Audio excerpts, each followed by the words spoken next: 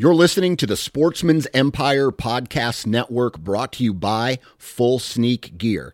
Check out their entire lineup at fullsneakgear.com. Also be sure to check out our entire stable of podcasts at sportsmansempire.com. New from Moultrie Mobile, the Feed Hub offers first-of-its-kind cellular connection and control for nearly any spin cast feeder on the market. When used with the Moultrie Mobile app, you can monitor feed and battery levels, run feeders on demand, receive alerts when feeders are clogged, and remotely adjust feeding times. The Feed Hub is ideal for anyone who maintains feeders. Remove the guesswork and save time by planning feeder maintenance before you drive to your hunting property. For more information, visit MoultrieMobile.com. This episode is brought to you by Visit Williamsburg.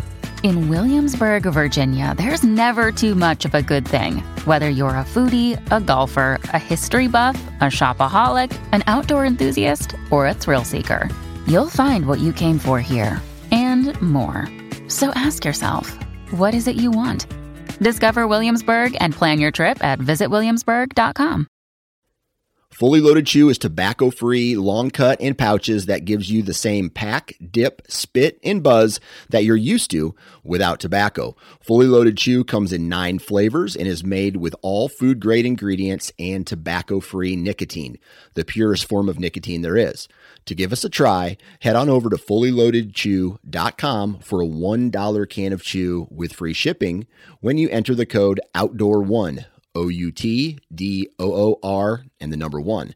Lastly, many outdoorsmen are trying to quit tobacco altogether, and Fully Loaded Chew may be that first step. For more information on our product line, visit fullyloadedchew.com. All right, guys, welcome to today's show. And on the show with me today, I've got 3 good friends of mine, and we are hanging out at my buddy Isaac's family farm. We're getting ready for a duck hunt in the morning, and this is one of my favorite times to do a podcast. I don't know why. There's got to be something like deep-rooted within our DNA, maybe like way back when, hundreds and hundreds, if not thousands of years ago, people would get together, like the guys would get together the night before a hunt, get a game plan together. And whenever we do that before opener of deer season or duck season or frog gigging or whatever, it just seems good. I don't know how else to describe it. If you guys have gotten together with any of your hunting buddies or families to do something like this, I think you would totally understand what I'm saying, understand the feeling. But this is actually on the tail end of a season. So normally we don't do like a big deal where we get together the night before a hunt. If it's like in the middle of a season or at the end, it's almost always right before the opener. But here in Missouri, our seasons for waterfowl, they're actually split. The state is split into 3 zones. So you have northern zone, middle zone, and southern zone. And tomorrow is the last day of middle zone. So we decided to come up here. There have been a lot of birds in the area, and it should be a good time. So fingers crossed. I think you guys are going to enjoy this podcast. I always look forward to stuff like this, and I hope that I can do many more of these. Now, before we jump into the podcast, I want to make you aware of something. So next week, we are going to be dropping some new merch, and I can't wait. A good friend of ours was like, hey, I came up with this cool design. Let me know what you think. And from there, I was like, hey, I think you should design multiple more shirts, stickers, hats, things like that. And so we've got a couple things dropping next week, and then we'll probably drop a couple more probably near the end of the month. But be on the lookout for that. I'm really excited. I actually have the first one's already ordered because I want to see what they look like, see how they fit, check out the quality, all of that stuff. So pumped about that. I know a lot of you guys have been asking for shirts, hats, other merchandise. Now it's finally coming. So can't wait. Anyways, we're going to jump into this podcast right now. Like, he was doing things that were just badass. That was one of the coolest moments of my life. I was really scared, but knowing that Dan had the gun, I did have the rifle, like, we would be okay.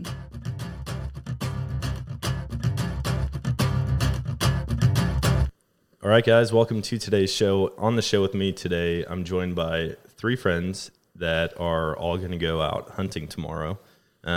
We finally got a push of birds.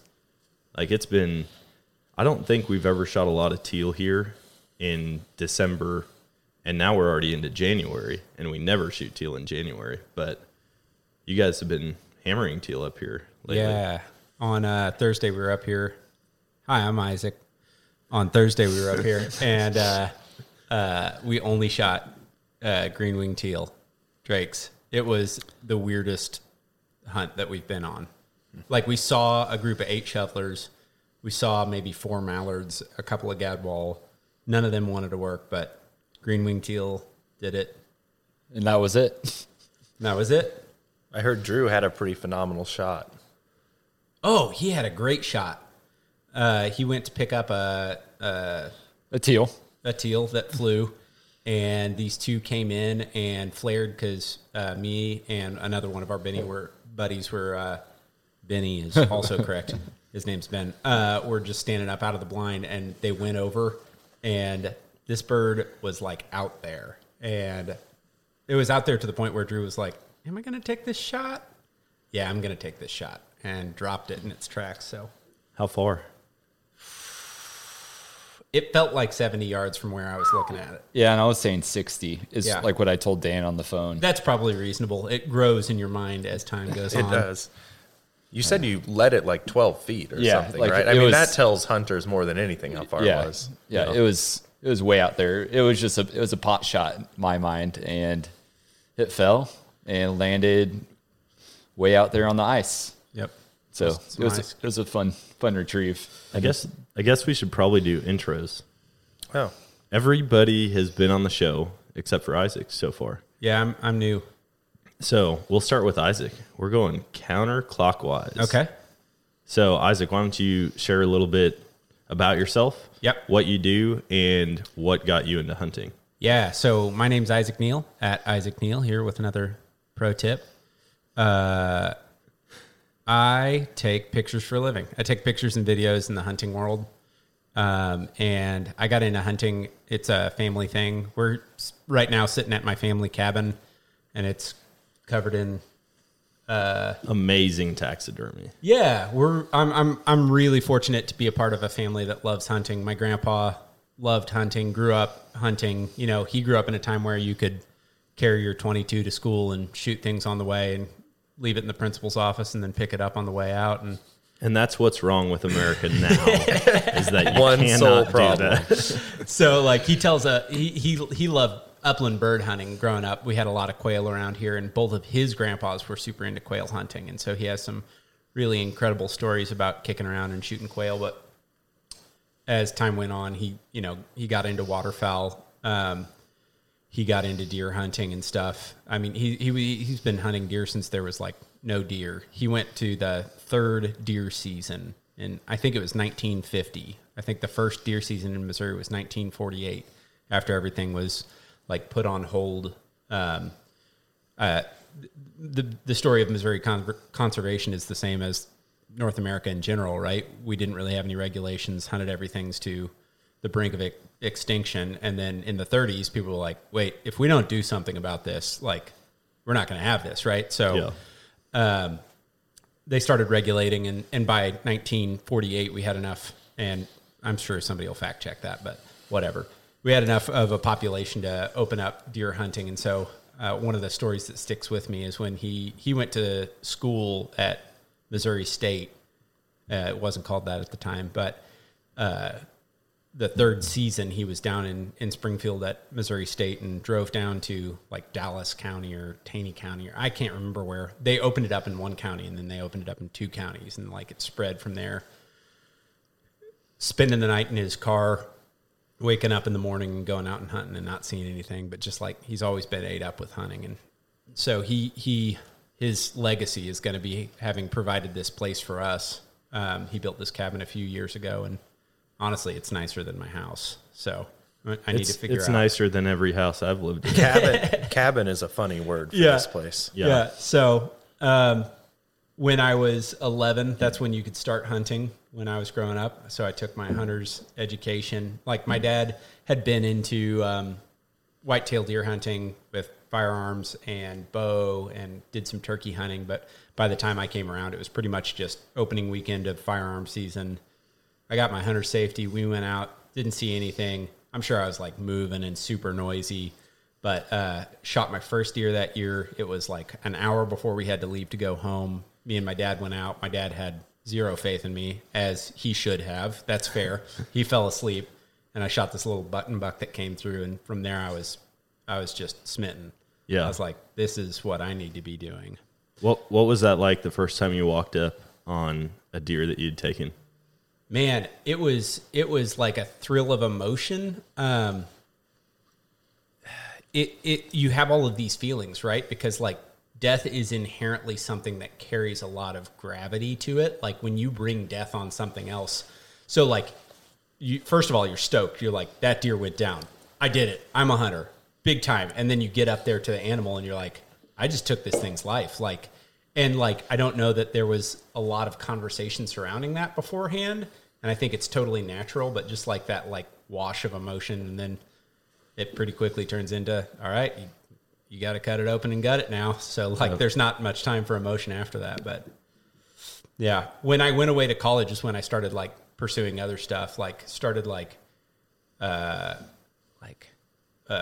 some small game and stuff like that, rabbit and squirrel. And then I had a buddy take me duck hunting. And the first time I went duck hunting was like, we went out, he had a canoe, we put it in and we paddled around this lake, Truman Reservoir, which is real near here. I was just wearing his borrowed hip waders. We just laid out under some like driftwood and stuff. Didn't see a duck all day. It was bitterly cold. I later found out that the waders had leaks in them. I just thought like, this is how cold you are, right? And then get back to the truck and I'm soaked. And, but for whatever reason, I was like, yep, duck hunting. And from there, like duck hunting really took over. I still have a special fondness for whitetail hunting. Like it's like our family's big holiday, but duck hunting is what I do when I have free time. That's awesome. Yeah. That's the plan tomorrow. Chad, I don't know if you did like an intro or anything the last time you were on the show. In fact, I don't even know your last name. And so you were just in the bio on that episode as Chad. Let's leave it that way. Everybody else had like handles and last names. And I was like, you know what? He's just going to be Chad forever.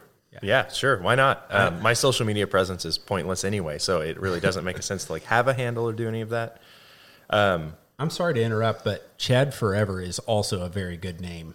I mean, I have a terrible name, so I try to make do. You know, most of the Chads you meet and the way it's perceived is. Oh, you are not a normal Chad. I try not to be. No, I'm saying your new last name is Forever. I mean, I feel like that's a stage name. That's Chad actually Forever. good. Yeah. Okay. Chad Forever. Yeah, sure. That sounds like a Netflix series. It could be. Yeah.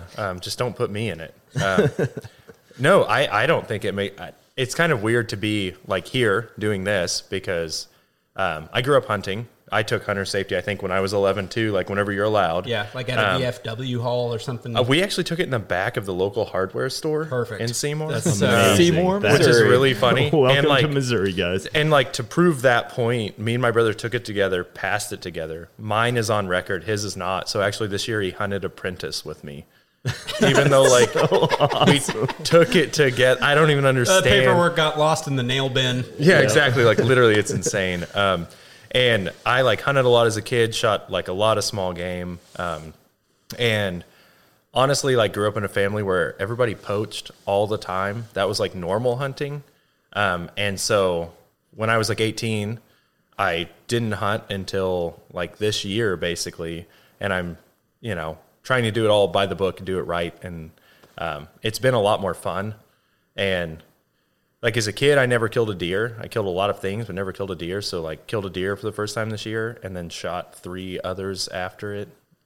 And have like really enjoyed bird hunting. Luckily had access through Drew to go bird hunting and like waterfowl hunting a lot. It seems the most fun, the moving targets, the amount of shooting you get to do, sometimes there's a lot of upsides to waterfowl hunting because like you said, the moving targets, that's fun. The interaction with the animal, there's very few animals that you hunt where you have so much interaction with them, both vocally and then also like the way you set up your spread, the movement, having to trick them into it. And then the camaraderie, like you don't have to worry about scent control. You don't have to worry about noise for the most part.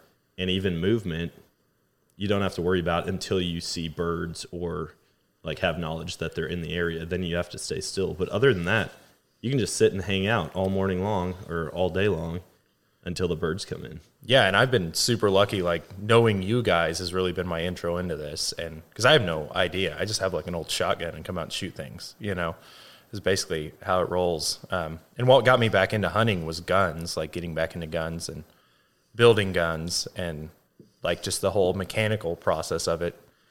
And then it's like, well, what do you do with these guns you have? And so you end up hunting, you know. Yeah. And so, that's why I'm here. Just luck, I guess. Yeah. I think it's funny because, like, inevitably when you talk with someone who's not super into hunting, there's the like, what's your favorite? Or like, if you could only pick one. And it's like, I do them for different reasons, right? Waterfowl is the camaraderie, and it is the like, there is an element of that foolishness of like, we're going to get up at 2:30 and drive to a lake, and we're probably not going to see birds, but we're going to get cold. We might get wet, going to throw out the spread, going to hang out, just do stupid stuff with your friends. And then like whitetail hunting is like, I love the solitude. I love just being out in the woods and like by yourself.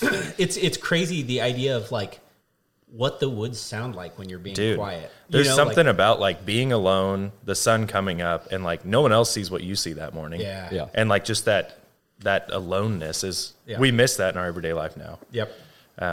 A big day for me, it was like opening day of dove season, which I went with you guys. Yep. You weren't there, Isaac, but Dan and Drew were. And I like brought this old, like early 60s Browning A5 and tried to shoot doves with it, and was mildly successful. Got way more successful later in the season. Yep. I feel like we were all pretty successful, aside from the fact that we were hunting public land with 1,000 other people. Oh my God. And every bird that went down, it was like a sprint to see who would go and pick it up. Even though everyone knows who shot people it. know, and then all of a sudden it dies close enough to a different group, and now it's their bird. Everybody knows that it was that 12-year-old kid next to you who ran out into the field first. Yeah, exactly. Have you told the story? We were just reminiscing on this. This wasn't this year, but last year, of opening dove. Oh yeah, the told that group story on that the showed pause? up right next to us. No, well, you got to start way back from there. So I can tell the story. You and Drew go up early because we're going to stay up all night and get the first spot, right? Yep. So you guys head up there. You get there at 9:30? He dropped me off. Yeah, I think it was. Well, yeah, that was not the plan. That was not the plan. Not the plan. Yeah, at all. we got there at 9:30, and as we're rolling into the parking lot, I get a call from my wife, and you know, not too abnormal. My wife likes me, so she'll call me once in a while. Weird. And I answer, and my dog had gotten bitten by some kind of spider and whatever, like on his back leg, and his leg was swollen when I left home, and he was going to the vet the next morning. You know, not a big deal. He'll get it taken care of. Well, me and Dan left, got up to where we were going to hunt, like an hour, 15 minutes away, and my dog started bleeding like profusely out of his leg. Like, yeah, at the time it was like, my dog is bleeding out. Yeah, like I'm going bleeding to go out. home and cradle this dog until it dies. Yeah, for all bleeding I out. know. And Yeah. so she's calling me. So I call my buddy that lives right behind us. He comes over.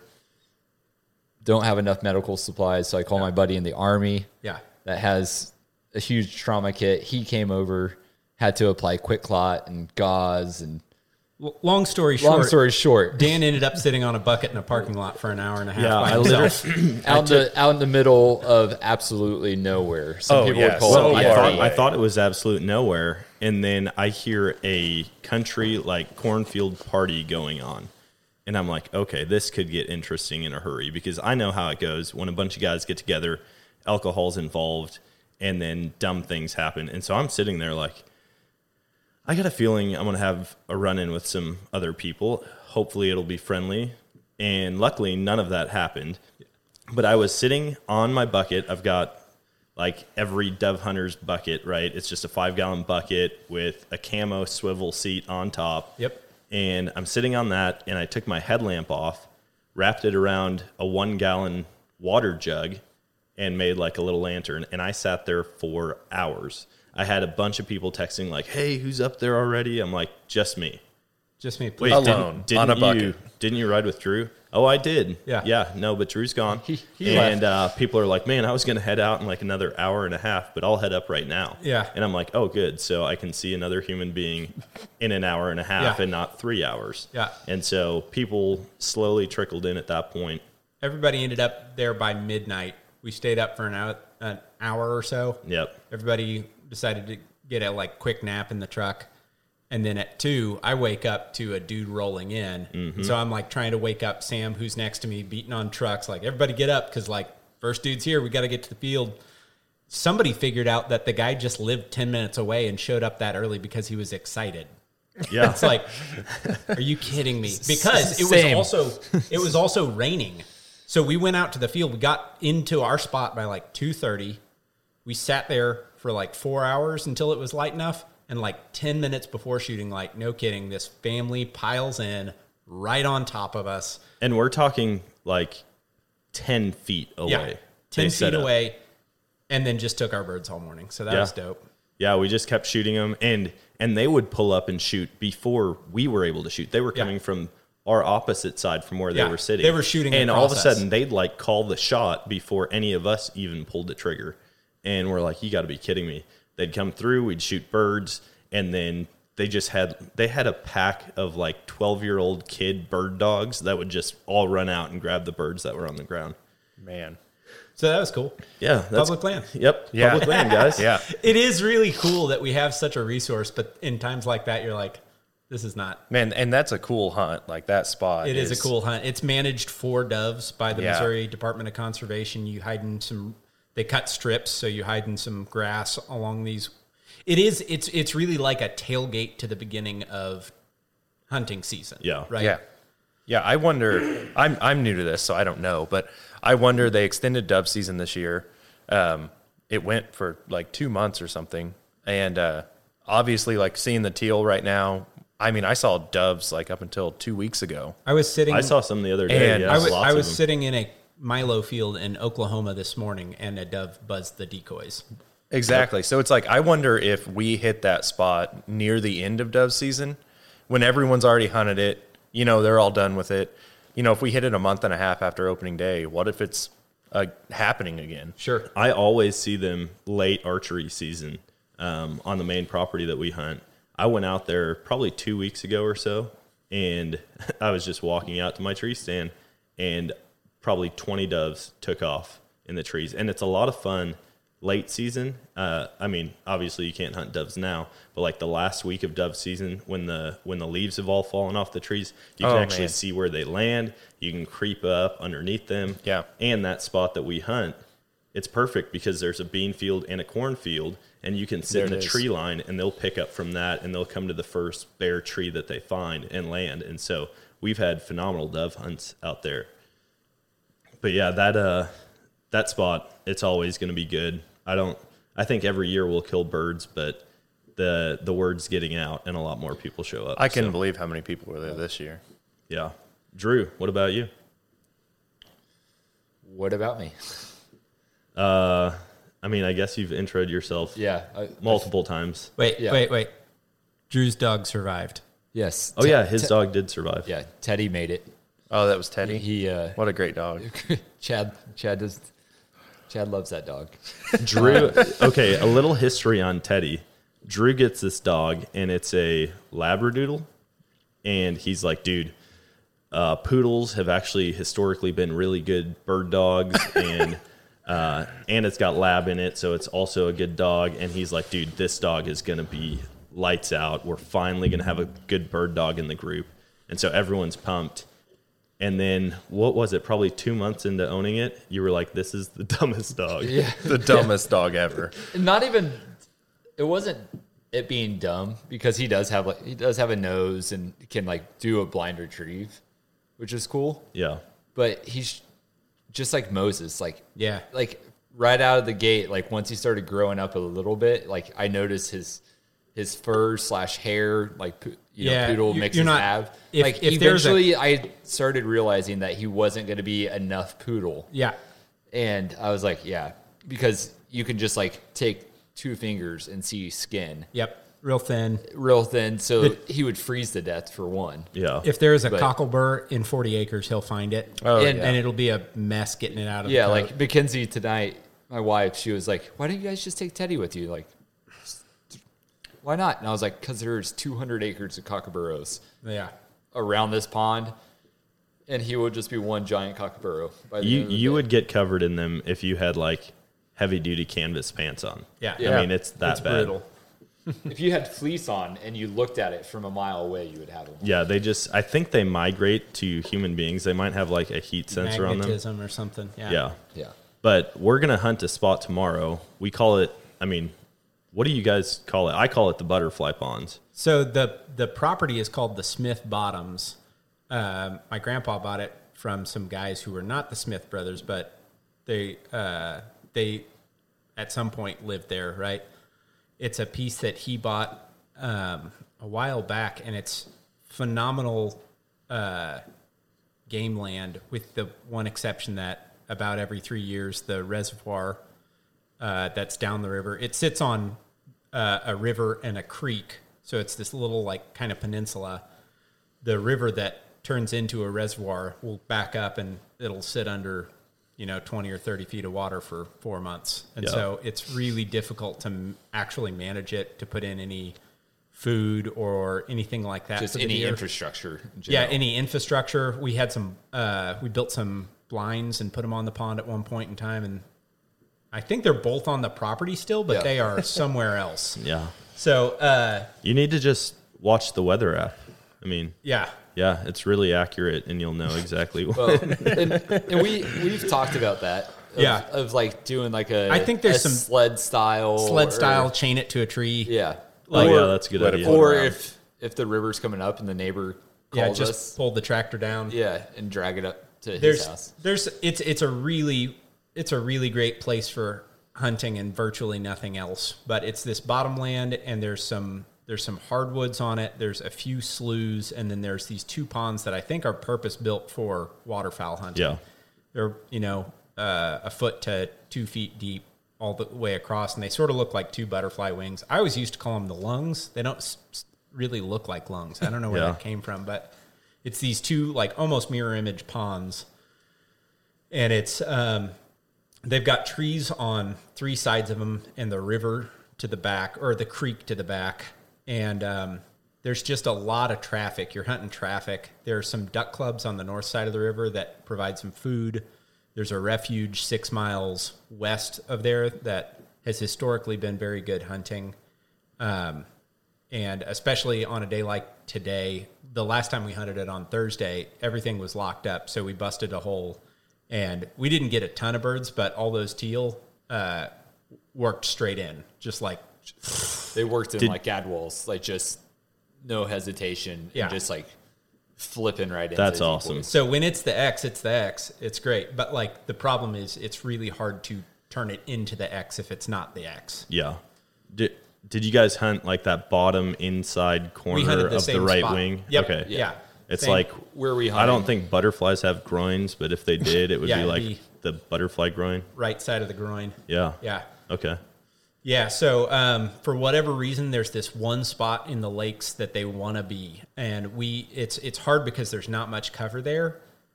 So we would always work the edges where there's a lot of buckbrush and some trees, some cover where you can build in a blind.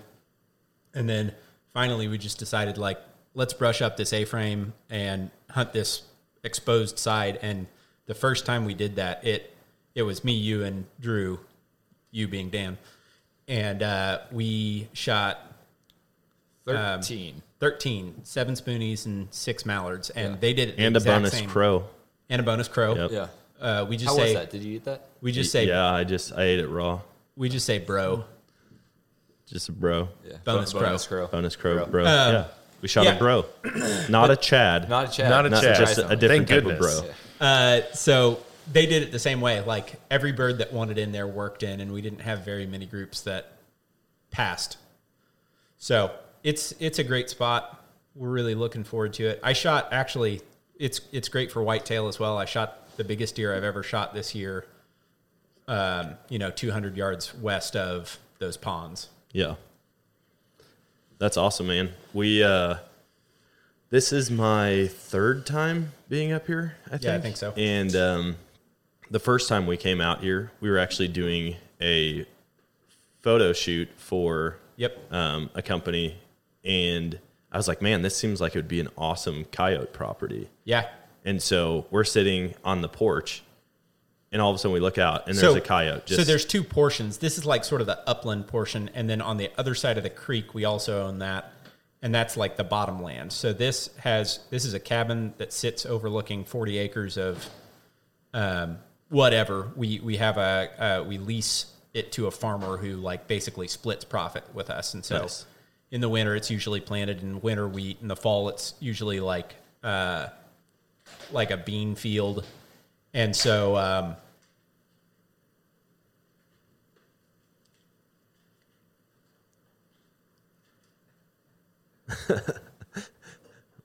we're all doing sign language right now to Drew, who's getting drinks. So it's looking out over a winter wheat field right now. At the time, it was probably planted.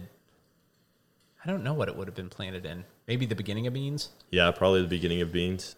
But there was a coyote like right away, and then we're getting ready to go and start shooting, like taking pictures and stuff. I mean, we had duck decoys. It wasn't season, but we were just going out there with empty this guns company was releasing stuff. They wanted it to be ready by season, so we had to sort of like stage a hunt. Yeah. So, go ahead and take it. Well, yeah, we saw a coyote, and then we saw maybe the same coyote or a different coyote. And I was like, hey man, like how quickly do we have to be ready? Because I kind of want to go after this thing. And I had thought about bringing my rifle out, and I was like, nah, I better not. I don't want to turn this into a coyote hunt. Like, I'm here for this photo shoot. And all I had was my shotgun. Well, luckily we had some rounds, and so I loaded my gun up and took off after this coyote. I get out to this tiny little knob, but I couldn't see where the coyote went, and I peek my head over, and it's like 40 yards laying down. And I'm like, what the heck? Out in the middle of the day, just laying in this little dip in the field.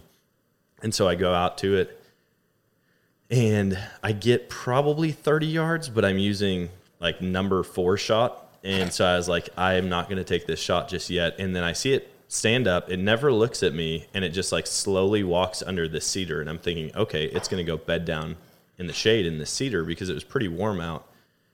And I go over there, never saw it again. Super bummed. I was like, man, a spot and stock shotgun coyote hunt.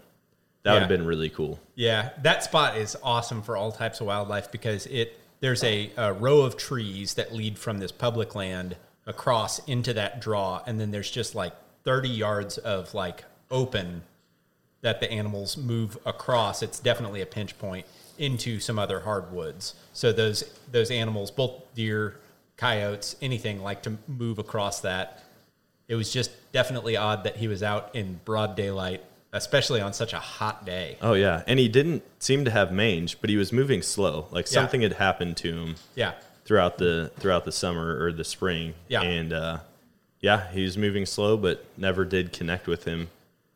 I just feel like this could be a killer spot for shooting coyotes and even bobcats. Yeah. But how much higher is this? Do you know elevation wise how much higher this is than the Smith Flats? Let's see. I would guess 125 feet off the river. Yeah. Yeah, it's definitely a cool place. Everyone kind of dreams of having that family deer camp spot, and your grandpa has done a great job turning this into that. Yeah, I try and remember to thank him every time I see him, just like, because the more I hunt, the more I'm like, man, I'm so fortunate. Oh, yeah. How often do you get to come up here? I mean, it's not that far. Yeah. Do you do a lot of bow hunting up here, or do you have land closer to home? No, I don't. I honestly don't get to do a lot of bow hunting, but I've decided I finally got a setup that I really like that's pretty run and gun. And so I've been patterning the deer. We've not historically used any game cameras. So it's just a matter of like being up here and watching the deer and spending time. So I finally patterned them to the point where I feel really good about it. But we'll, throughout the hunting season, end up here once every other week if birds are in the area, we'll try and come up a couple of times a week. It's definitely something that I've been making the drive for a lot more, like the further I get, like just knowing the area, knowing how to hunt the area, because my grandpa loves hunting by himself. And so that entails a very specific type of hunting.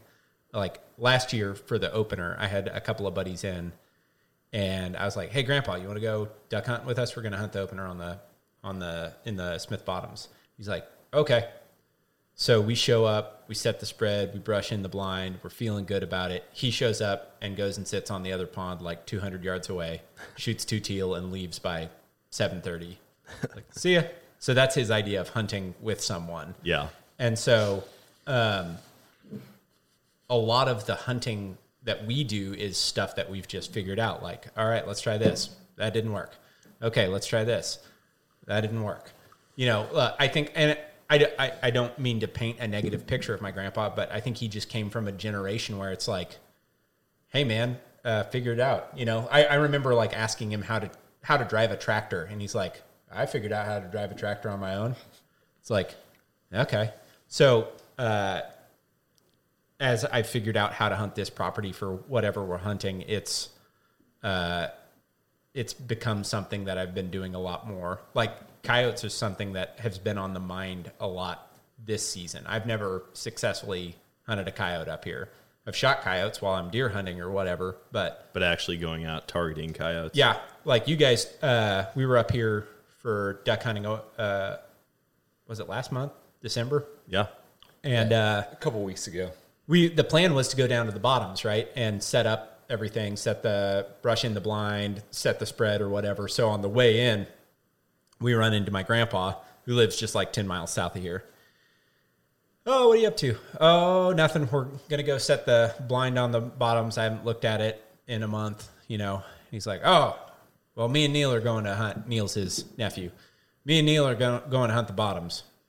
And I was like, okay, cool. Well, we'll hang out up here. It's like, so we get to the cabin, get settled. And we're like, well, you want to go hunt there's this little cattle pond that's like 150 yards from the cabin. It's like, okay. So Drew and Dan took their rifles to sit and watch the bean field and call coyotes.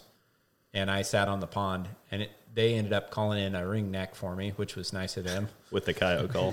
Sure.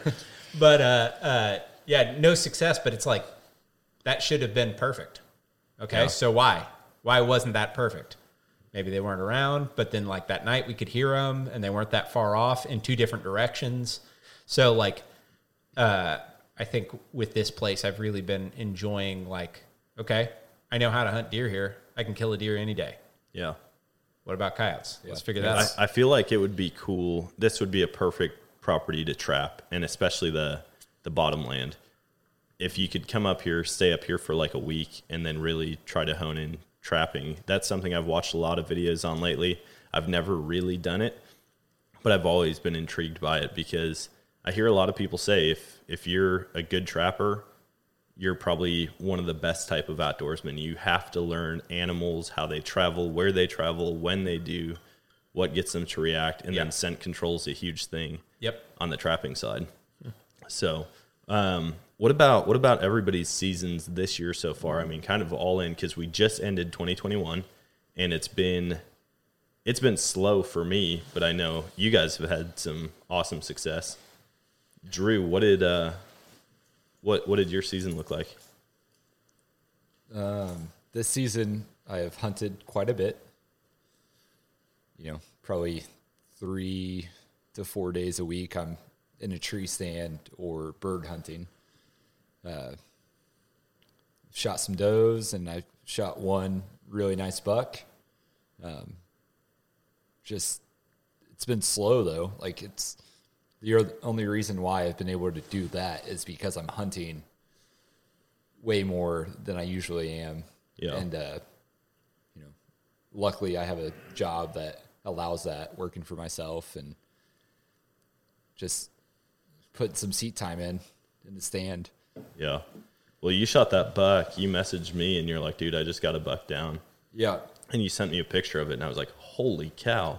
Like, where are you hunting? Yeah, that wasn't your everyday buck. No, and it wasn't your everyday hunt. No. Yeah. So I have a spot that's right on city limits of town where we live, and it's a spot that we actually have an ongoing construction project that's probably never going to end. That's how most construction jobs go. But I have permission from the landowner to set up there. It's right on a creek that feeds into a river. It's literally the last property before city limits. Like, I'm hunting like pretty much the city limit line. And so you have all these deer that are on this, that are running this channel of creek beds and river beds and stuff, and they all come through this property. And this year, we were me and you early season hunted out where we usually hunt and haven't been seeing stuff. So I started just hunting the, city property more with my bow. And this year it just worked out to, one night sitting in a tree stand for 15 minutes and sitting, 20 to 25 feet up in my climber because of scent control, trying to be above that window. Super windy. The wind was blowing right where the deer were coming from, but I was high enough up that it didn't matter. Well, yeah, because like even if the deer are 30 yards away, you're probably close to 40 feet above them, because of the way the terrain slopes. Right. And so luckily it just, like I said, it just worked out that this buck was chasing a doe. It's honestly the only buck I've seen this year chasing a doe. And I had my binos on him as soon as he walked across the creek, and contemplated shooting him for a while. He wasn't like super tall and super wide like you would think, but he had quite a few points on him, and he came right pretty much to the base of my tree, laid down for 20 minutes, and I think I might have texted you before or right after I shot him. Yeah, after. Saying that I was really kicking it around. Like, did I shoot this thing? And I counted 11 points on him before I shot him. And I got up to him, and he ended up being a 13-point. Just a lucky day. Yeah, when you called me, you're like, dude, I just shot a buck. I was kind of debating whether or not to shoot it, because we're trying to... This year, in the past couple of years, we've kind of gone towards a certain age class. Yeah, trying to manage a little bit better and be smarter. And you were like, dude, I got out here and I was waiting for a subcontractor to show up, and I had 20 minutes. So I went and got in my climber, went up the tree, and right away these deer all came in. Yeah. And I was like, are you kidding me? I've put so many hours in this year, and it's just been a struggle. I've had a tough year. You were also mad because I kept telling you I was contemplating shooting it. Oh yeah. Well, you sent me the picture first. That's how it went. Hesitated a second. You sent me the picture first, a couple pictures, and then you text me and you're like, "Yeah, I was contemplating shooting this." And I was like, "Dude, if I ever hear you say that about a deer that looks like that again, I'm just going to kick you as hard as I can between the legs."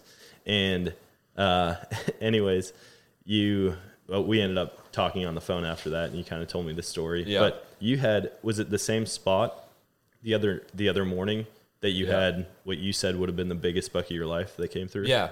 And honestly, that 13-point, it's not like the tallest, widest thing I've ever shot. Definitely the most points. And Boo! Stop apologizing. I suck. I'm sorry.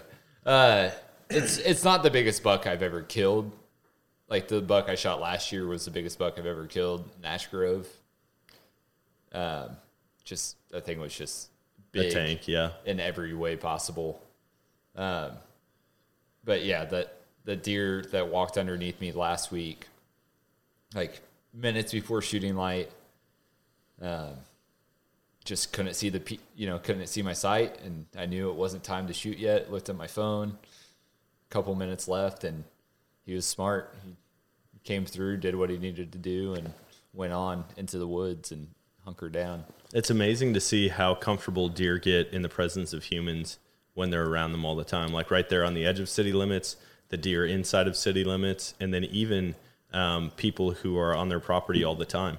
Like if you're out working, farming, I hear stories of people seeing giant deer and lots of deer, like big mature does, which in my mind or in my opinion, are sometimes harder to shoot than mature bucks. Right. And they're like, oh yeah, every time I drive the 4-wheeler, they just don't even seem to mind. I'm in the truck, they don't seem to mind. And so I've kind of adopted that mentality on the property that I hunt, because I'm out there 3 days a week, walking out, checking trail cameras. I've thought about switching to cellular cameras, but the whole act of being out in the woods is what I love. And so if that was taken away and all I did was get alerts on my phone, I think that would take away from the experience altogether. It literally disconnects you. It does, yeah. Yeah. Yeah, like, people are like, oh man, I can monitor it all the time. I can do this. But then I've been seeing lately, like Arizona, they banned Nevada. they banned it, Nevada, and now I think Utah as well. Yep. And so we've got a lot of states out west that are making it illegal to use trail cameras for hunting purposes. So I've been really fascinated with this lately because, like, there's this guy named Gordon McQuarrie who was touted as the first full-time outdoor columnist for a newspaper, right? Yep. He wrote hunting stuff for newspapers, right? So he has a bunch of articles that have been collected in some volumes, and I was reading those. More Stories of the Old Duck Hunters. It's his second volume. And he talks about hunting with live decoys, how he had these two mallards that he'd put a tether on their leg and he'd hunt in the marsh. You know, it used to be fine to do that, and today it'd be abhorrent, right? Because it's been outlawed. Yeah. And yet, like, when I think about that versus, like, cell cameras, I'm like, which one of these gives you a bigger advantage? Yeah. Like, and it all comes back to, like, what are you used to? Like, for me, when I hear about people baiting deer in other states, I'm like, ugh. what are you doing? Agreed. Right? But, like, the thing is, like, that's not the culture that I grew up in. Yeah. And so, like, that's my problem with it. Is it morally incorrect?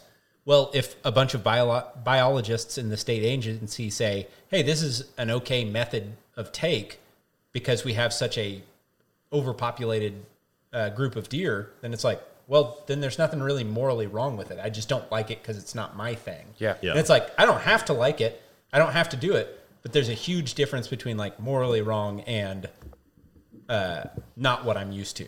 Yeah. Yeah, for sure. There are some resident birds on my dad's property. We've got two ponds that are pull ducks pretty regularly. This year in early teal season, I got one teal.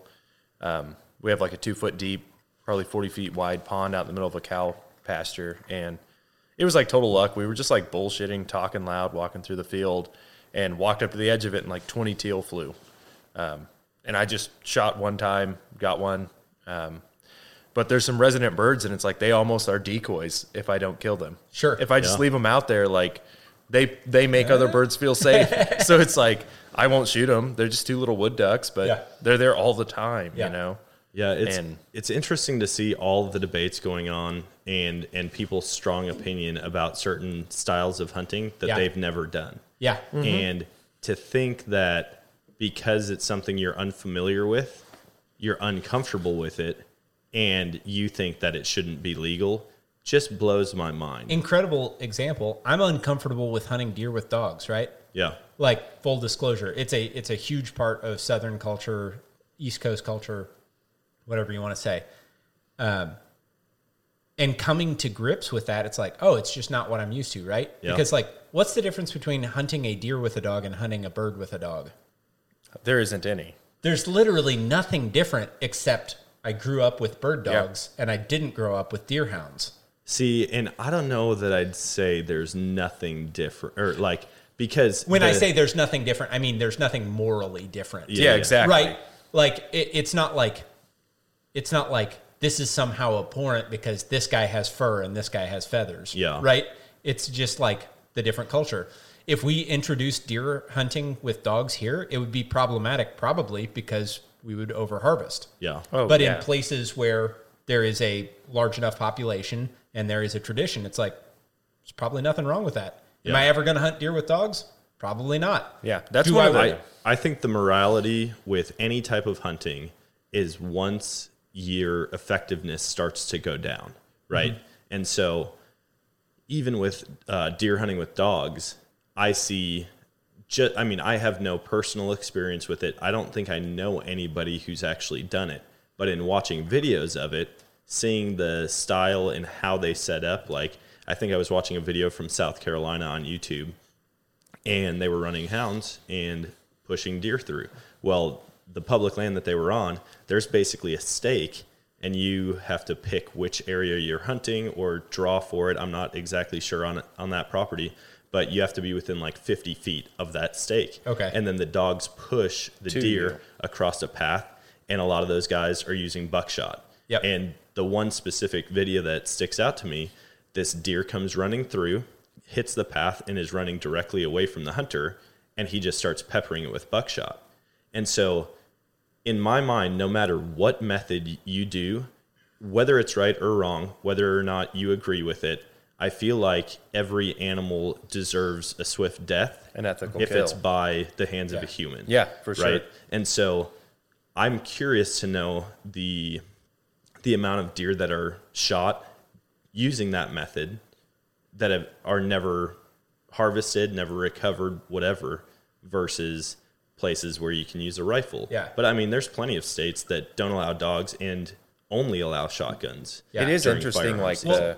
the like how conservation's ran in America. It's all state by state basis, and then Yeah. even county by county basis on numbers. You know, so you get a very personalized version of hunting. And yeah, I think what you said, like it comes down to the individuality of the kill. Yeah. And yeah, I mean, if you pepper one with buckshot and it gets away, that's pretty messed up. So, like, Yeah. devil's advocate on this, I think, is we tend to judge things that were uncomfortable or unfamiliar or foreign by the worst actors in that sphere, Correct. and Oh, then for sure. judge the Absolutely. things that we're comfortable with by the best actors. Yeah, that's You know what human I mean? nature. And like, even saying that, I still do it, right? Yeah. Even though that I'm aware of that, I'm still like, I don't know about them though, you know? Yeah. So, like, absolutely a valid concern. I toy around with the idea of, I mean, I have no say in this, but looking at the amount of people that are voting on certain things, or like during the elections, you can vote on wolf reintroduction or something like that. I like the idea in theory of, if you have contributed to the hunting community, you can vote on hunting related things. And I know that probably goes against a lot of American values, but in my mind, it's like the people who are affected by this the most should have more weight in it. You know what I mean? Yeah. It, like, I look at it as with my family, right? I wouldn't let you guys dictate how I raise my children. That's up to me and my wife. We are the ones who kind of have that responsibility. And I think another part of the reason I would like that is because then a lot of non-hunters are going to be buying hunting tags so that they have a say in what happens, and it's just more money towards conservation. Okay. So, like, yes, but also, like, in a state where Missouri has an 8-cent sales tax, then does everybody get to vote? Because, like, everybody who spends anything retail is pouring into the conservation coffers. Yeah. Like, Yeah, I mean, I don't know how you would go about doing it. I just don't like to see all of the yeah, the politicization. yeah of it. yeah. Well, Like, people I feel who bad are about so disconnected yeah, from it. I feel voting bad like- about you hunting bears because bears are cute. Well, that Yeah. gets back It's to like the whoa. how do you get like individual restraint in voters, where it's like there are things on the ballot where I go and vote, and it's like I don't know about that. Yeah. I'm not going to fill that in. Yeah. You know? Yeah. And Well- it's like, how do we get a culture of people voting on what they know about, but also telling them like, hey, maybe learn about what you don't know about. So there's Yeah. this really incredible book by a guy named Wendell Berry. That's not going to happen. There's this really incredible book by this guy named Wendell Berry called The Unsettling of America, Culture and Agriculture, in which he talks about how the breakdown of society is mirrored in the breakdown of, or maybe even caused by the breakdown of our connection with agriculture, right? Yeah. And I was reading this book and I was like, holy crap, look at the publication date, 1977. And I'm like, what? Like, it felt like it was written yesterday, but Yeah. like, it's too deep to go into, but one of the things that he talks about, which is so fascinating, is this idea that the problem with he's talking about the problem with our identity as consumers. Like, we have been like distilled down into this, like, buy this, I use this brand, I use this, right? And so like the problem with us being consumers is it essentializes us into this one like little shard of our identity. And then we get really into these things like consumer advocacy groups, like the Sierra Club or like the NRA. Oh, that stuff's great. And like all of that's great. So like among a myriad problems with these things is this idea that these things can advocate for our rights, but they can never advocate for our responsibilities.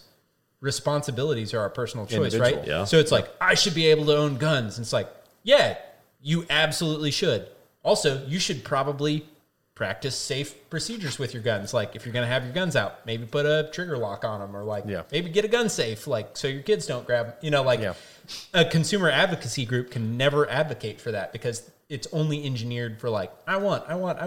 And in the same way, like that hunting thing of like, I should be able to, it's like, yeah, but also I should be able to hunt like this. And it's like, yeah, but also you should only take ethical shots, and you should make sure that. So it's like this problematic thing. So like, what's the counterpoint to those consumer advocacy? Was it you the other morning that was taking the trigger lock off your shotgun? Oh yeah. Big boy move. Yeah. That was awesome. Yeah. Well, that was like displaying exactly what you're talking about. It is. Okay. So like, without getting too far down this rabbit hole, I read this quote the other day, and it was talking about the civil rights movement. So this is off topic, but it's like, if you're wondering what you would have done during the civil rights movement, you're doing it right now. Yeah. And so like, paint that with a broad brush. It's like, if you're wondering what you're doing with gun safety, what are you doing right now? What are you doing right now? Well, it's like, oh man, I have a gun safe. I have a lot of guns in there. I also have 6 guns that are always out, and I have kids, and they are getting to the point where they are cognizant of these things, and they're curious. And it's like, why don't I have gun locks on all of my guns? Like, because it's like, yeah, I should do that. Yeah, I should do that. And then your kids get a gun, and somehow they find the ammunition or whatever. I keep my ammunition in our garage, which is detached from our house, but it's like, what if they found it? Do they not have legs? Like, can they not walk? So like, what are you doing about it now? In the same context, it's like, if you care about conservation, if you care about hunting, like, what would I have done during the 1930s when things were being extirpated from the land? It's like, well, you're doing it right now. Yeah. It's like, are you doing 100%. the bare minimum, or are you going above and beyond? Yeah. Yeah. All right, guys, I need to take a quick second to tell you about a product that I've been using for quite a while now. It's called Bull Elk Beard Oil. Now, if you spent any amount of time in the outdoors, whether it's on the mountain or in the marsh or in the woods, you felt the effects of the wind, the sun, and the cold on your face. What this product does, it helps you look better, feel more confident, and it helps your beard keep its moisture. Not to mention it smells great, so now when I get home after a week of elk hunting, my wife can't complain as much. I need to tell you though, I've gotten to know Brian, the founder, over the past couple months, and he's an awesome guy. He makes all of this by hand in North Dakota out of clean products. He also loves to give back to the outdoor community, whether that's through fundraisers for public land acquisitions, or even something awesome like helping donate money to cover the surgery costs of duck dogs. He's an amazing guy, and he makes an amazing product. So go check out Bull Elk Beard Oil, and you can get 20% off with the code Nomadic. Well, even as I'm saying all of this, looking at, there's plenty of wildlife agencies or organizations that advocate for hunters' rights and ethical hunting and all of this stuff. And I'm like, man, I'm not a part of all of these. And there is a financial commitment to it. Sure. But also, I do try to go to different seminars, different open forums, like when MDC puts them on. Yep. Last year we went to one about waterfowl seasons and dates and limits and all of that stuff. Of course, some of that is federally run, so we have no say in it. Yep. But as far as Missouri goes, you could come and give your input and vote, and they did that all across the state so that the hunters have a say in when we want to see the splits in our season, when we want to see the season start versus end. And no matter what, for ducks, it's like 60 days total.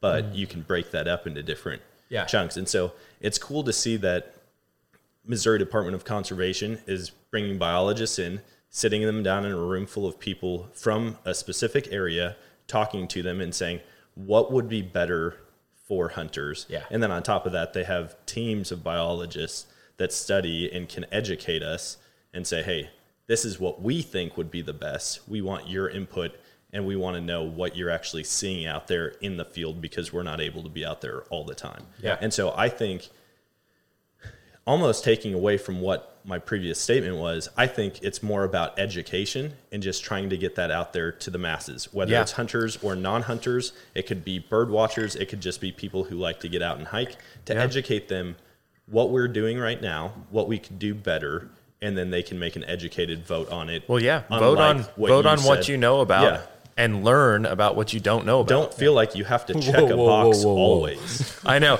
And it's funny too, because I feel like we're talking about like one of those like points in America where it's like conservation does a really good job. Like the conservation department actually has like scientists and people in that field who went to school for it. And then they interact with us, the hunters, to come up with decisions. Yeah. And it's like, it actually works. It's like one part of the government where everyone's like, yeah, conservation's like pretty sick, you know? Yeah. And it's funny that it doesn't seem to apply elsewhere, but in conservation, it like works. Even talking about the conservation like agents, with the reach that they can use. Yeah, I tagged out in my county this year, and a conservation agent called me and was like, "Hey, like, are you in the woods?" And I was like, "No, I'm not." And he's like, "Cool, because you've like shot your tag limit. Don't go back out in that county." And I was like, "Oh, cool." You know, he informed you of something that you're not used to, because this is your first year. Well, yeah, and it's like used to, they had pamphlets you got when you bought tags, and now it's all online. And no joke, it probably took me like 3 hours of looking to find that on the Missouri Conservation website. But the fact that he called me shows you like how that department works. Yeah. You know? They actually care about what's happening. They are so involved, and I was pleasantly surprised when I did move down here and started waterfowl hunting, seeing the different properties and how they're managed by MDC and not necessarily organizations like Ducks Unlimited, which they do amazing stuff. Delta Waterfowl does amazing stuff. But the actual Missouri Department of Conservation, they're out there pumping water from creeks that run through their properties and flooding milo fields and cornfields and making habitat for doves and deer. And they're really trying to improve with the money that they're allotted. Yeah. And I'm not saying that I haven't seen that in other states, but I was blown away by the scale of what they do here. So the going back to the 1930s, there was this Missouri's really unique, and we're really fortunate. Not to say that other states don't have good agencies, right? But there was this group of people called the Conservation Federation of Missouri, which is still a thing that is around, and you can join that. You can pay your membership fee, and it's a hunter advocacy group, right? But they were like, hey, we have a problem here. So they form, and that is what led to the birth of Missouri Department of Conservation. And we're really fortunate because we have a science-based, biological-based agency that they claim to be independent of politics, right? And they are as much as you can, right? We have 4 commissioners that are appointed by the governor, right? Yeah. So there's always going to be some politicking in there, but they are pretty independent, and they are pretty backed by science, and they are pretty interested in what hunters have to say. Yeah. And so it's like really cool to see this. I was listening to a podcast this week, and they were talking about how like cool it was that Missouri has a season in which you can hunt with an atlatl. It's like, dude, want to do it so bad. They were talking about how cool it is that Missouri is releasing new seasons. 2 years ago was our first elk hunt. Yep. Yeah. This last year, or this season, was our first bear hunt. Yep. Like in a world in which like New Jersey is shutting down bear hunting because the governor is getting political pressure from his constituents because they feel weird about us hunting charismatic megafauna. And in a world in which the commissioners are not, or there are commission seats sitting empty in Washington, the state, not DC, Washington. And so that has allowed them to put an effective ban on bear hunting in the spring. We have a commission who's like, yeah, let's hunt bears. We have a sustainable population. Let's trade elk from Kentucky and establish a population so we can eventually hunt them. They're a native species here. Let's do that. You know, like, and not only are they doing that, but they're getting blowback from people who are like, don't hunt our elk. And it's like, Okay, that was unfair. I was condescending towards people who don't want us to hunt. Don't you hate when you find yourself doing something like that? You're like, why did I do that? But like, it does like kind of rile me up because it's like I fully understand how you have this feeling of like, here's this majestic creature and I don't want to see it die, right? And it's like, okay, well, give me another situation in which we can manage a healthy population other than hunting. Yeah. Because the North American model of conservation is getting hunters to buy in and fund conservation of animals. Yeah. Well, and I mean, that comes like, that's why we shoot things in the heart.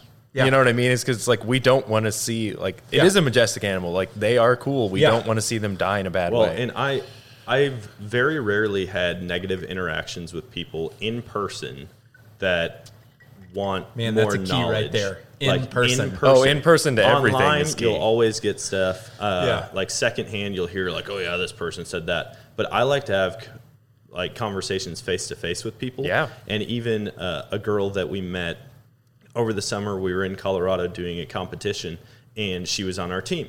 And I talk about hunting all the time. Like, if you're around me for more than 5 minutes, you probably find out that I'm a hunter, and that's my number one passion.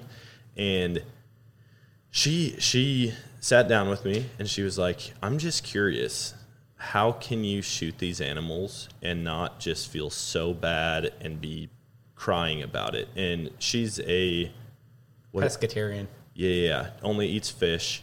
And I just sat down and talked with her, and I was like, hey, here's the reasons. And I laid out all of the stuff that gun sales, license sales, any type of outdoor equipment, all of that goes towards literally everything that I buy for hunting. It goes towards improving habitat and trying to maintain numbers and reintroduce species and all of this different stuff. Talking about how the NWTF and the Rocky Mountain Elk Foundation and National Deer Alliance, all of these organizations without hunters wouldn't have funding, but they are helping grow numbers, getting them back to where they should be, spreading elk like to places like Kentucky and Arkansas and Missouri and Wisconsin and really all over the country. I think eventually is what it's going to be. Mm-hmm. And then on top of that, I don't go out and hunt, and I would never be like, I go out and hunt because I want to give deer the easiest death possible.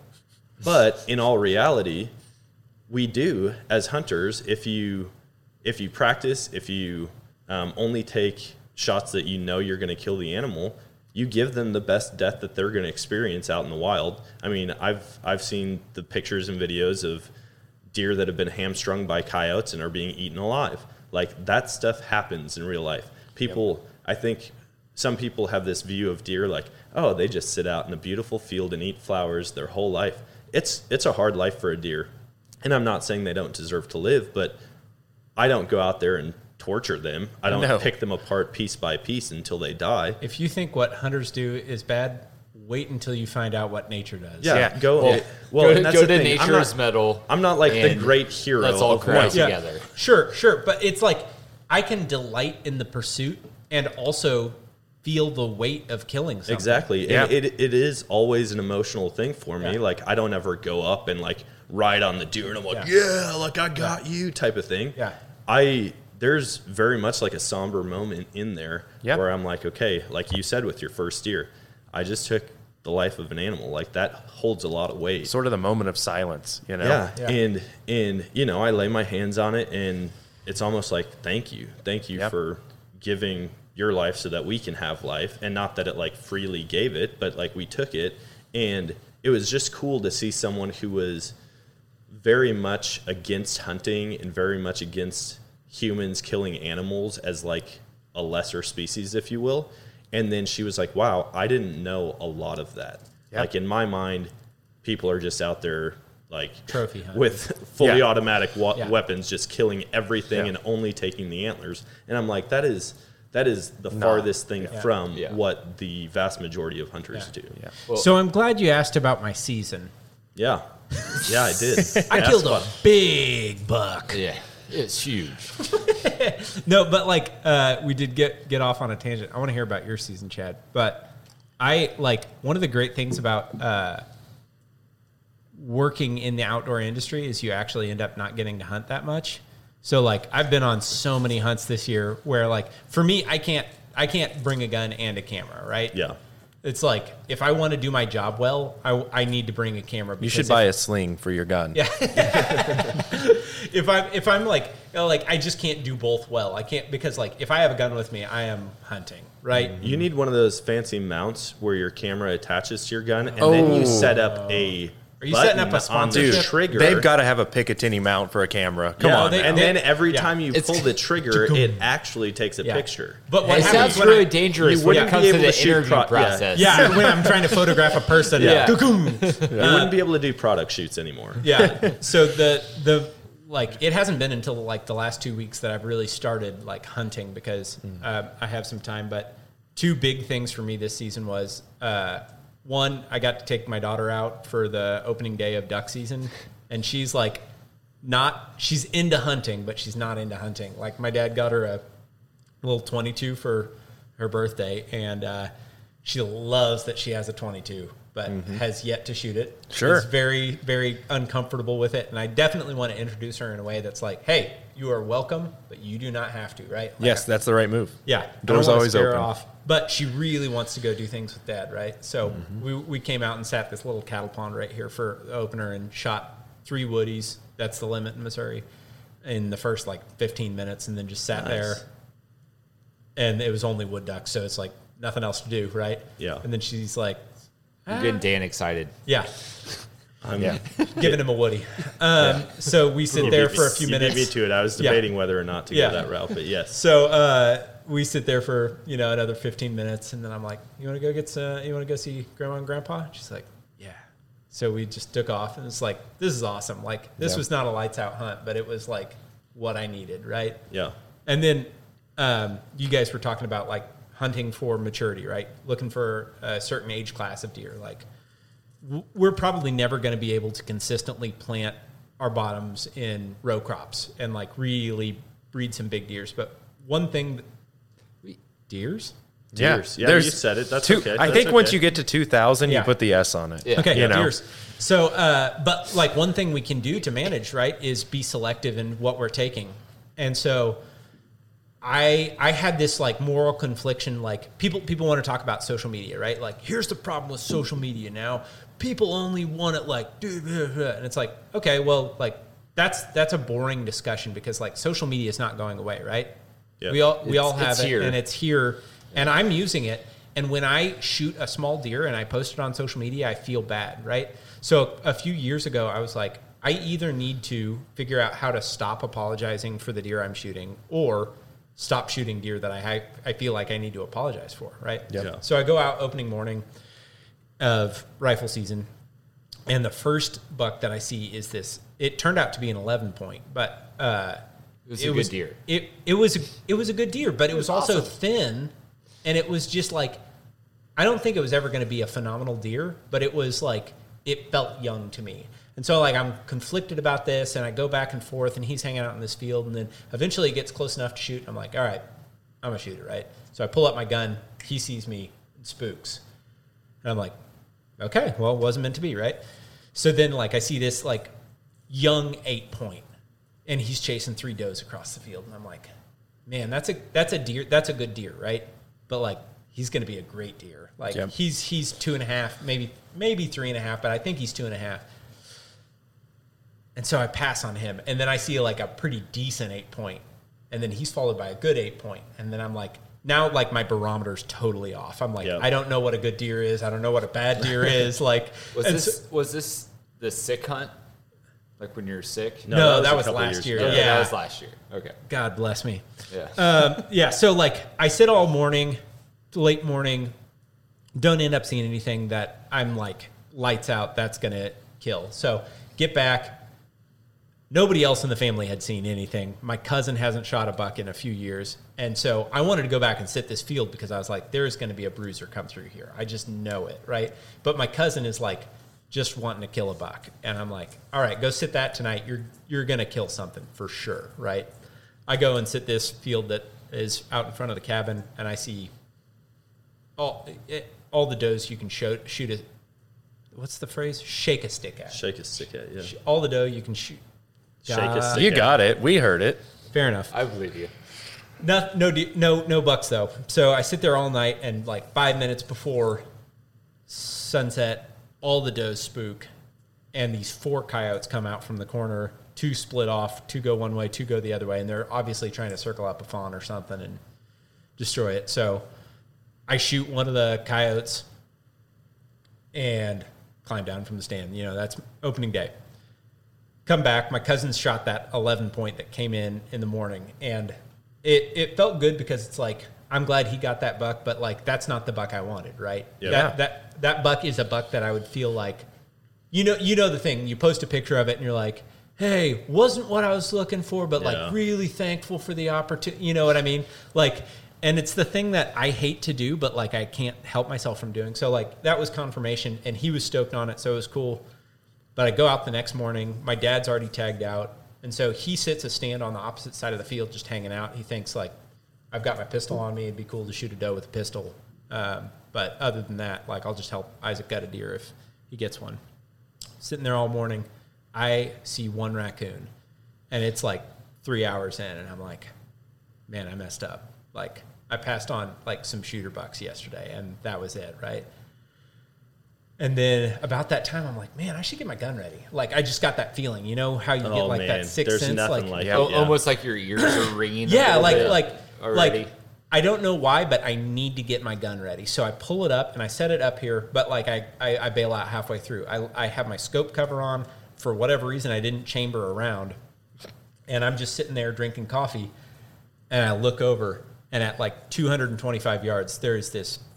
I didn't get a good look at the rack, but you know when you see a mature deer who's like, I'm in my element, this is my place, and he's just like walking, head down, taking a couple of bites, but just like, you know, the posture is like... Yeah, it's like seeing a track star versus seeing a bodybuilder. Yeah. And it doesn't matter how big of biceps they have, you just know that's a giant that's a bruiser. Like, so I like rip the scope cover off, chamber around, get my hearing protection in, and I get my scope up on him, and he's looking directly at me, and I'm like, this is a deer I'm proud of. Bang.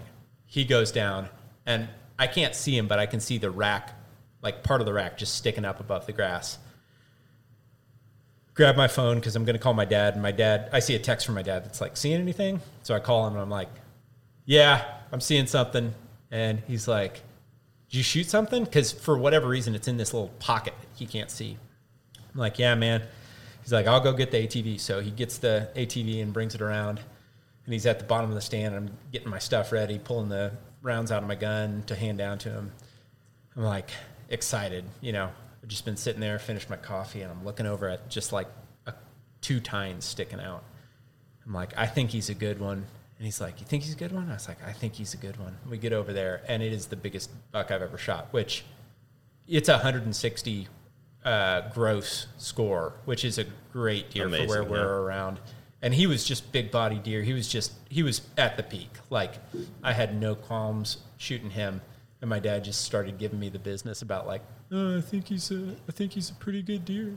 Yeah. It's like, shut up, man. Like, I don't know what happened. It all happened so fast, which is funny because like all I'd been saying all morning is just like, just stay calm and move slow. Yeah. Like, that's my biggest problem with deer hunting is when you see that deer, you're like, oh God, it's a big deer. Yeah. And it's like, just stay calm. And then like you get in the moment. It's like, I just went back to my nervous self. And so those are the big parts of my season. Nice. I'm a firm believer when it comes to deer hunting or any type of hunting, like you should shoot what makes you happy. Yeah. Right? You shouldn't ever have to feel the need to apologize for a deer. Yeah. If you were okay doing it in the moment, own that and be excited. And if you look back and you regret something about it, just change it in the future. Yeah. Yeah. And well, when I had that realization, I didn't shoot a deer for 3 years. Yeah. I mean, I shot does, but I didn't buck hunt. Well, you're waiting for the right buck. And it's like to have it culminate in that like buck that I'm like, I am never making an apology for this thing. It's like, yeah, that feels right. Yep. Yeah. Because the last buck I shot, I was like, I did that thing where I was like, well, yeah. Well, and the last buck you shot. There's one caveat to that, and that is if you are hunting shared land. So if it's like a private chunk of land, and there is I'm trying to think of how to say this. Basically, if everybody has come to a consensus that like, hey, this is what we shoot out here. Yeah. Then I feel like if you're the odd man out and you're like, man, I just want to shoot a spike buck or whatever comes in front of me, I think you kind of have to fall in line at that point if you're hunting property that's not yours or that you're kind of outvoted in. Yeah, right? for sure. And if you want to shoot something smaller, like you can hunt in a different spot. I've talked about that with the property that I mainly hunt. Like I got access to it years ago, started inviting people out, and it was kind of like, hey, shoot whatever.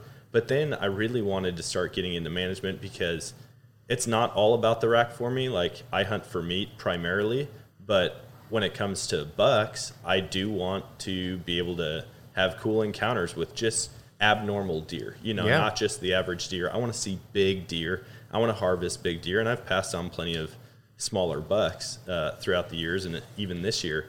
But I think that, and along with that, anytime I have a new hunter come out, there's no regulations on what they can shoot. And I'm like, I'm fine with giving up one small buck that could be a giant buck 5 years from now because I want them to enjoy it. I want them to be happy with what they shoot. And then after that, it's like, all right, now we're going to educate you on the expectations out here. This is what we're going for. Yeah. And just help them understand there's something different about shooting something out of the normal on a property. And that goes for anything. I'm talking like birds even. Like there's places where they're like, dude, we don't want you to shoot the wood ducks out here. Dude, Matt and Ben, the guys we were hunting with on Thursday on this place, right? This season, they took some guys hunting for the first time, duck hunting. Yeah. And they had scouted this spot. They were feeling good about it. They're like, we're going to take these guys bird hunting for the first time, right?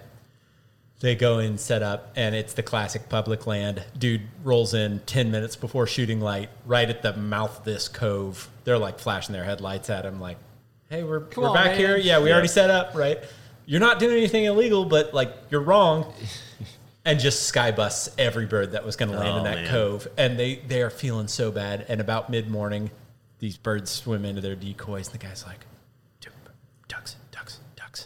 So Matt and Ben look over, and it's just a raft of coots, right? Yeah. And they're trying to figure out how to tell these guys, like, oh, these are the coots, and they turn to look at them. Yeah. they turn to look at him, and they're just so stoked. They're like, Blast them. Yep. All right, everybody, stay calm. We're gonna do this, and just like absolutely decimate this raft of coots. And you can't wait for them to take off. Like some people have that issue. It's not illegal to shoot birds on the water here, but a lot of people are like, oh, it's not the right waterfowl etiquette, whatever.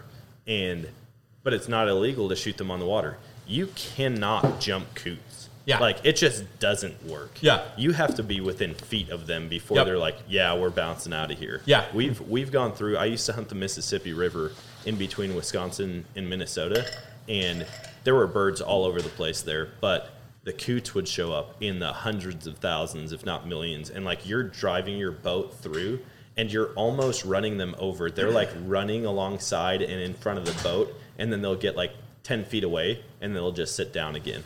And so, jump shooting coots, totally different. But that again goes with like, hey, what's the norm for the group that you're hunting with? Yeah. You know, if you're out there and there's people who are just like, guys, we don't shoot birds on the water. We jump them up and give them a fair chance. That's just, you know, you have to go with that, or you can try to educate them. Like, I've always been like, man, I just don't shoot birds like sitting on the water for a long time, because that's what I was taught. Yeah. And then in thinking about it, I'm like, listen, if I call in birds and I have a setup and I get them to land on the water, that's the ultimate, like, they actually did it. Yeah. Yeah. I choose not to shoot them on the water because I find the effectiveness of my BBs when they're on the water is way less. Yeah. Like, if anybody shot a bird that lands on the water and is swimming around and you're trying to kill it quickly, it does not happen very quickly once they've landed on the water. Yeah. Half their vitals are underwater. Exactly. Half of them are underwater, and then you have that extra layering of the wings on top of it. And so, like, you have to shoot them in the head, but typically if they've landed on the water, they're probably not like 5 feet away. Yeah. And so Yeah, I would much rather shoot them flying. I think it's more fun to do that anyways. But yeah, I just think there's a lot of things that people have just bought into, like, oh, you don't do this, you don't do that, you can't shoot this type of animal. Without actually thinking and about you that. just need to, if it takes away from your hunt, don't do it that way. Like, if you go out there and you're like, oh man, I can't shoot this buck because like it's just not going to be good for Instagram or whatever. Yeah. That's the wrong way to go about it. Yeah. If it gets your blood boiling, and there's plenty of times I've been like that. I've been like, all right, these are the 3 bucks that I've had on trail camera. These are the ones that I want to shoot. And then something different comes in, maybe one that I hadn't seen, or maybe one that I had seen, but just never in person. It comes in. I get excited. I'm like, I'm super happy with this deer. I'm going to shoot it and not apologize about it. I mean, I think you can extend that across. For the longest time, I felt so guilty when I would get on my phone hunting, right? I'm like, I'm doing it wrong, right? It's like, and then I got to this point where I was like, man, if I'm on my phone in the woods, that's better than being on my phone back at the cabin. Yeah. I'm not going to shoot anything back at the cabin. If this keeps me in the woods 10 minutes longer or 20 minutes longer or 30 minutes longer, or like taking a nap or bringing a book or whatever, it's just like, dude, bringing the book, I think that's the move for me. I can't sit like 30 minutes in, I'm out. Like I can't. I don't know. I just can't do it. So how's that been going for you this season? Oh, this season thing. Wow, that was one of the smoother segues I've ever had on the podcast. That was pretty good. So yeah, deer season this year. I mean, I feel like I said, I tagged out in my county. First deer. First deer this year. Yeah, tagged out. That's a good season. I had a cool shot. So like how you guys are talking about the nervousness and like staying calm. I shoot a lot on a shot timer. Shoot an AR a lot. Shoot for speed. And like do stuff like kettlebell tosses. You're talking about outside of hunting. Yeah, like you're doing range days. Yeah. So I do a lot of this stuff, and so like when it comes to deer hunting, like I see a deer run or something, I don't even like. I feel like my heart doesn't even pound faster. Like I'm good at. And this year I had a really cool shot, like a little over 200 yards, AR-15 red dot running deer, one shot, put it down, and that was like pretty cool. After this year, I don't think I'm going to hunt 223 anymore. Yeah. And it is cool though to like spend this time like in the abstract at a range where you have like this digital timer that's like measuring, and then like to take it out to the field and be like, oh, here's the practical application. Now I get to eat things. Well, yeah, and for sure, and like that. I can't think of the name of it now, but it's like that stress that you can create with a shot timer and with obstacles and barriers and stuff does actually translate to being in the woods and seeing animals, and being in control and being calm. Yeah. And yeah, that deer was cool. I mean, it was running, there were like 5 does. It was right before sunset. They were setting up in these woods where they always were. And I'd hiked a lot that day, like probably 5 miles, and was sitting there waiting before going back in. And all of a sudden, I don't know what spooked them. I don't think it was me because I'd been there for probably 20 minutes. But they took off running, and this one ran out. There was like 2 parts of woods. One, I guess you called a pinch point, an open, probably 30-yard spot that was open. And she ran out, and right as I pulled the trigger, she just 90-degree turned, and it was like, missed her. And then the one behind her was bigger, and that one, it was like she ran to the same spot, put the same shot on it. She went down, and it's pretty cool to shoot that far with a red dot, you know, and like no magnification at all. And that was cool. Yeah. Then I tagged out, shot a couple more, shot one more with the AR, shot one with a 308, normal way. Yep. And that was really the convincing moment that I had one deer get away this year. I shot it, great shot, like 150 yards, put it right behind its shoulder. It ran 20 feet, fell down, got up, ran, fell down. But like the blood trail was so minimal, and the 2 I shot with a 223, the bullet didn't exit, and so there's no exit wound, there's no big blood trail. So it's like if you don't see them go down and they don't die immediately, it just doesn't seem ethical. So yeah. So I don't think I'm going to hunt that caliber again this year or next year. Like I said, this is kind of new to me, all of this.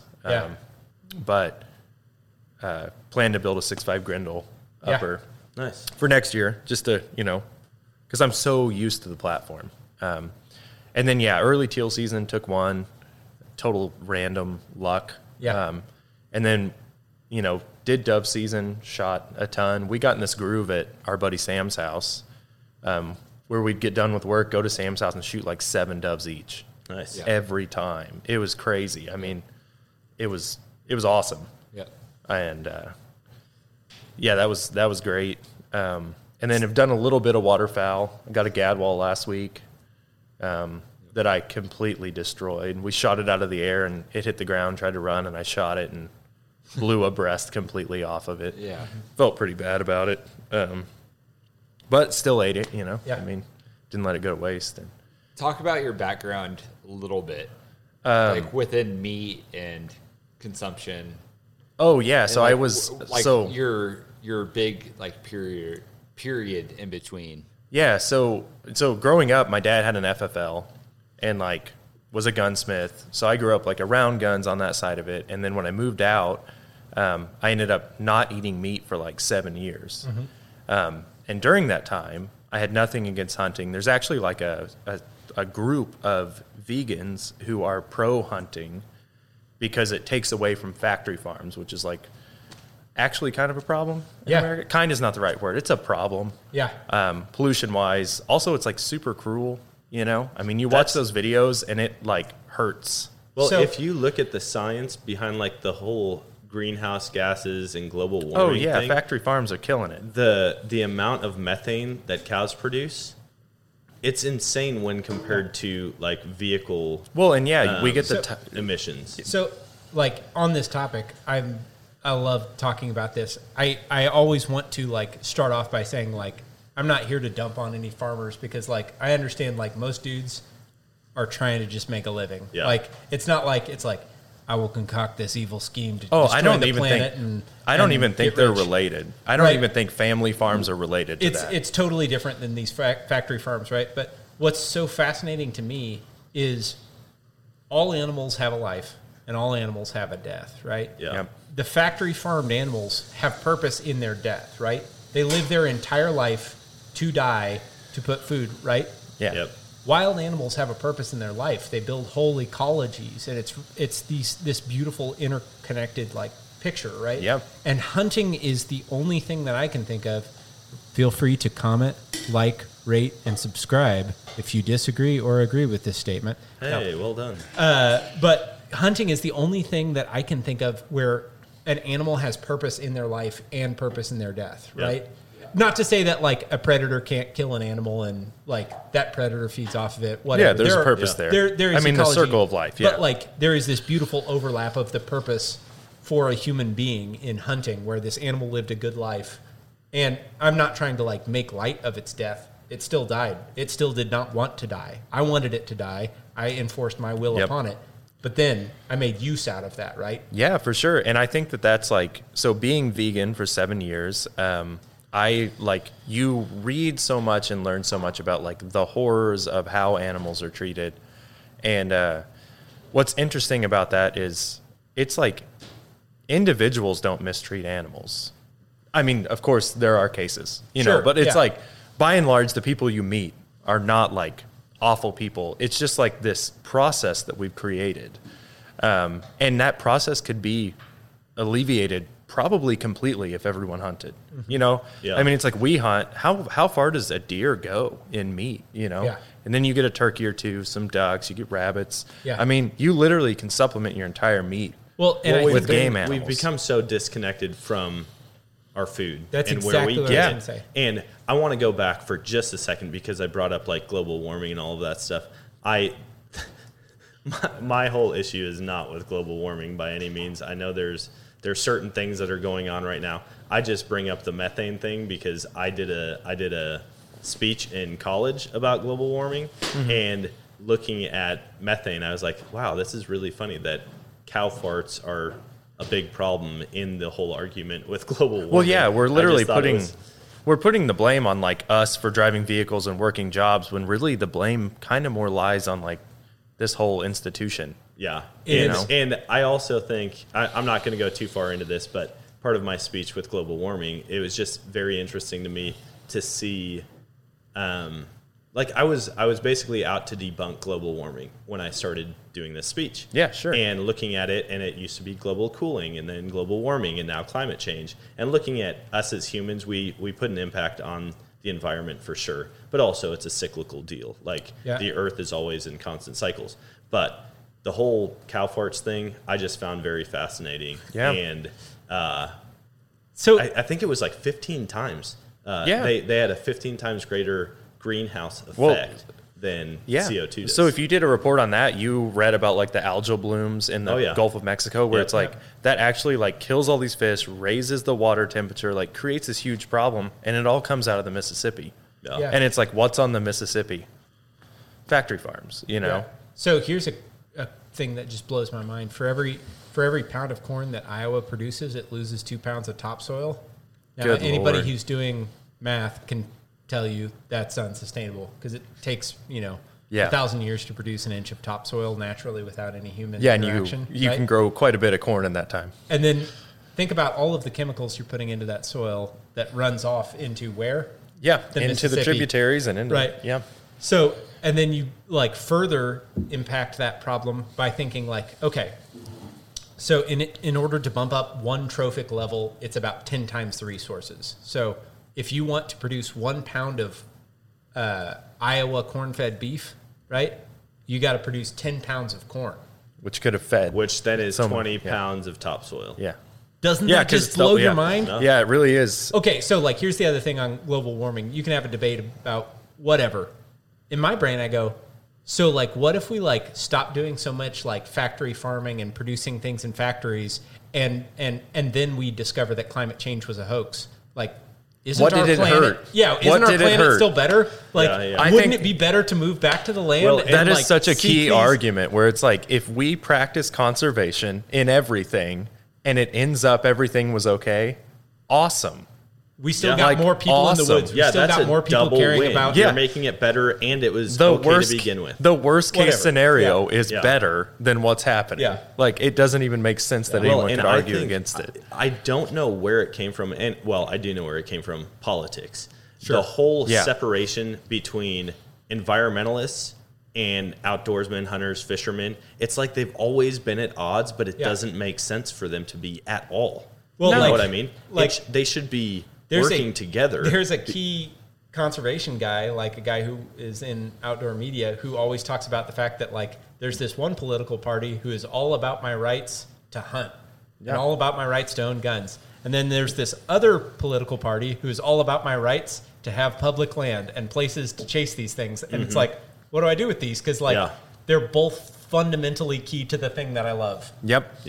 And they're like, they're not on opposite sides of the aisle, but they are. And now what do I do with this? They've been put on It's opposite very sides. difficult because it would be so great if you could actually vote for multiple people based on different points. Whoa. Multiple people running the country at one time. I hate to say that can't happen. I hate to do that thing where you're like, have you only be one? Have you guys seen that movie? But like that Don't Look Up movie. I have not watched it. I just watched it. There's this part in it where like the head of NASA is an anesthesiologist, and it's like they're like, why didn't she know what was happening? And it's like, oh, well, I wonder, like that. There's like this silly disconnect. That's what I was talking about earlier in conservation, where it's like, well, they actually have people who went to school for this doing it. What a crazy idea. And gosh, this podcast was all over the place, and I really enjoyed it. So what about the ducks tomorrow? So tomorrow, I'm going to take my old shotgun out there that I cleaned for the first time I think it's ever been cleaned.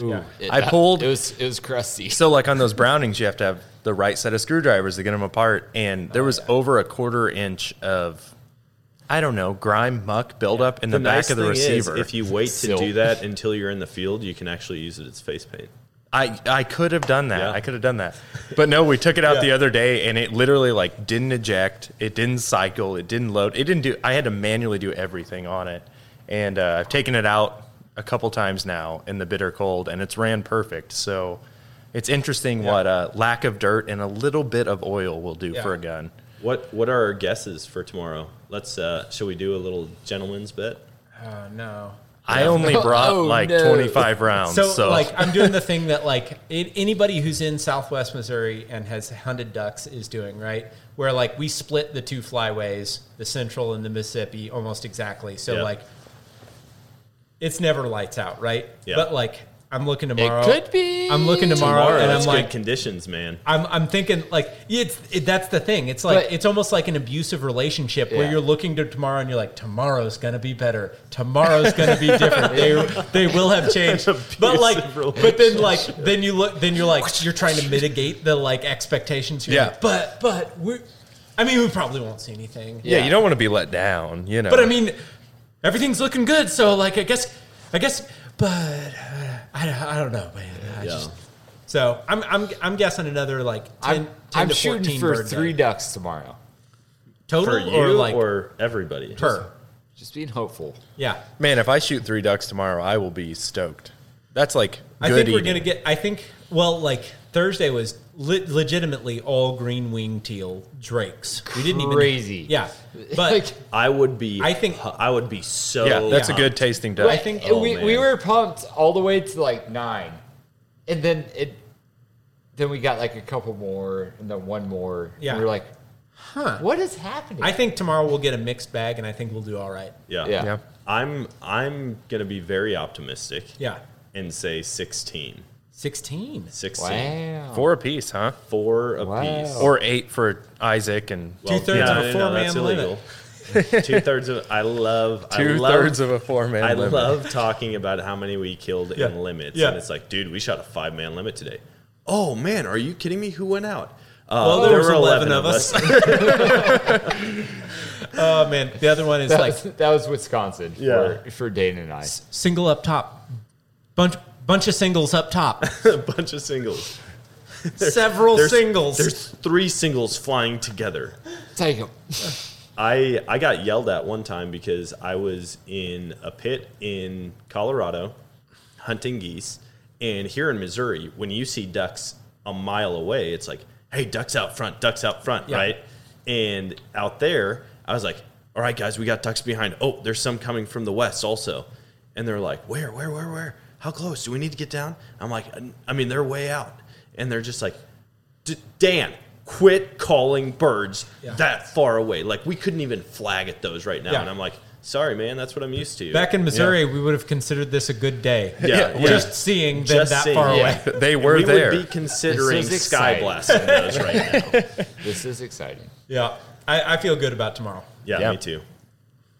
Well, let's wrap this one up. Why don't you guys share your handles quick? That way, if people want to follow along. I'm not handling. Okay, Chad forever, not handling. That maybe I should start it. Isaac Neal at Isaac Neal, ISAACNEALE. Drew? Mo Chicken Taco. Mo Chicken Taco. I always love it because randomly I'll be like typing in Drew Edwards. Yeah. And then I'm like, nope, Well, that's right. some It's asshole took Drew Edwards. After the hunt on I Thursday, wonder what his name is. our buddy. What a bad person. Yeah. After the hunt on Thursday, our buddy was like trying to find him on Instagram, and he's like, I couldn't find Drew on Instagram, but then he found me, and I realized why. His name is Mo Chicken Taco. Doesn't sound like his name at all. Yeah. Nope. No one likes it, but you have it. That's your name. It's great. Yep.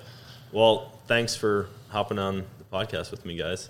That was thoroughly enjoyable. Thanks for having us. That was an Yeah, hour for and sure. 37 minutes. That was a long podcast, but hopefully it kept people's attention, and there's probably going to be a lot of people that hate me after this. Yeah, absolutely.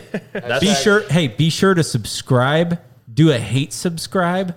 Do a hate review. Yeah, and Do a hate share with all your friends. 5-star hate review just to like, yeah, this Dude, guy it'd be sucks, such but- a good prank to just like drop a 5-star review. Oh, dude, and then to like and tried to deplete my gear online by just buying all of it so nobody Dude, just else buy it can. all and burn it. Oh, that'd Hey. really show it. Hey, after this, I'm going to show you guys my new T-shirt design. Woo! Pretty pumped. All right, Can't wait. thanks, guys.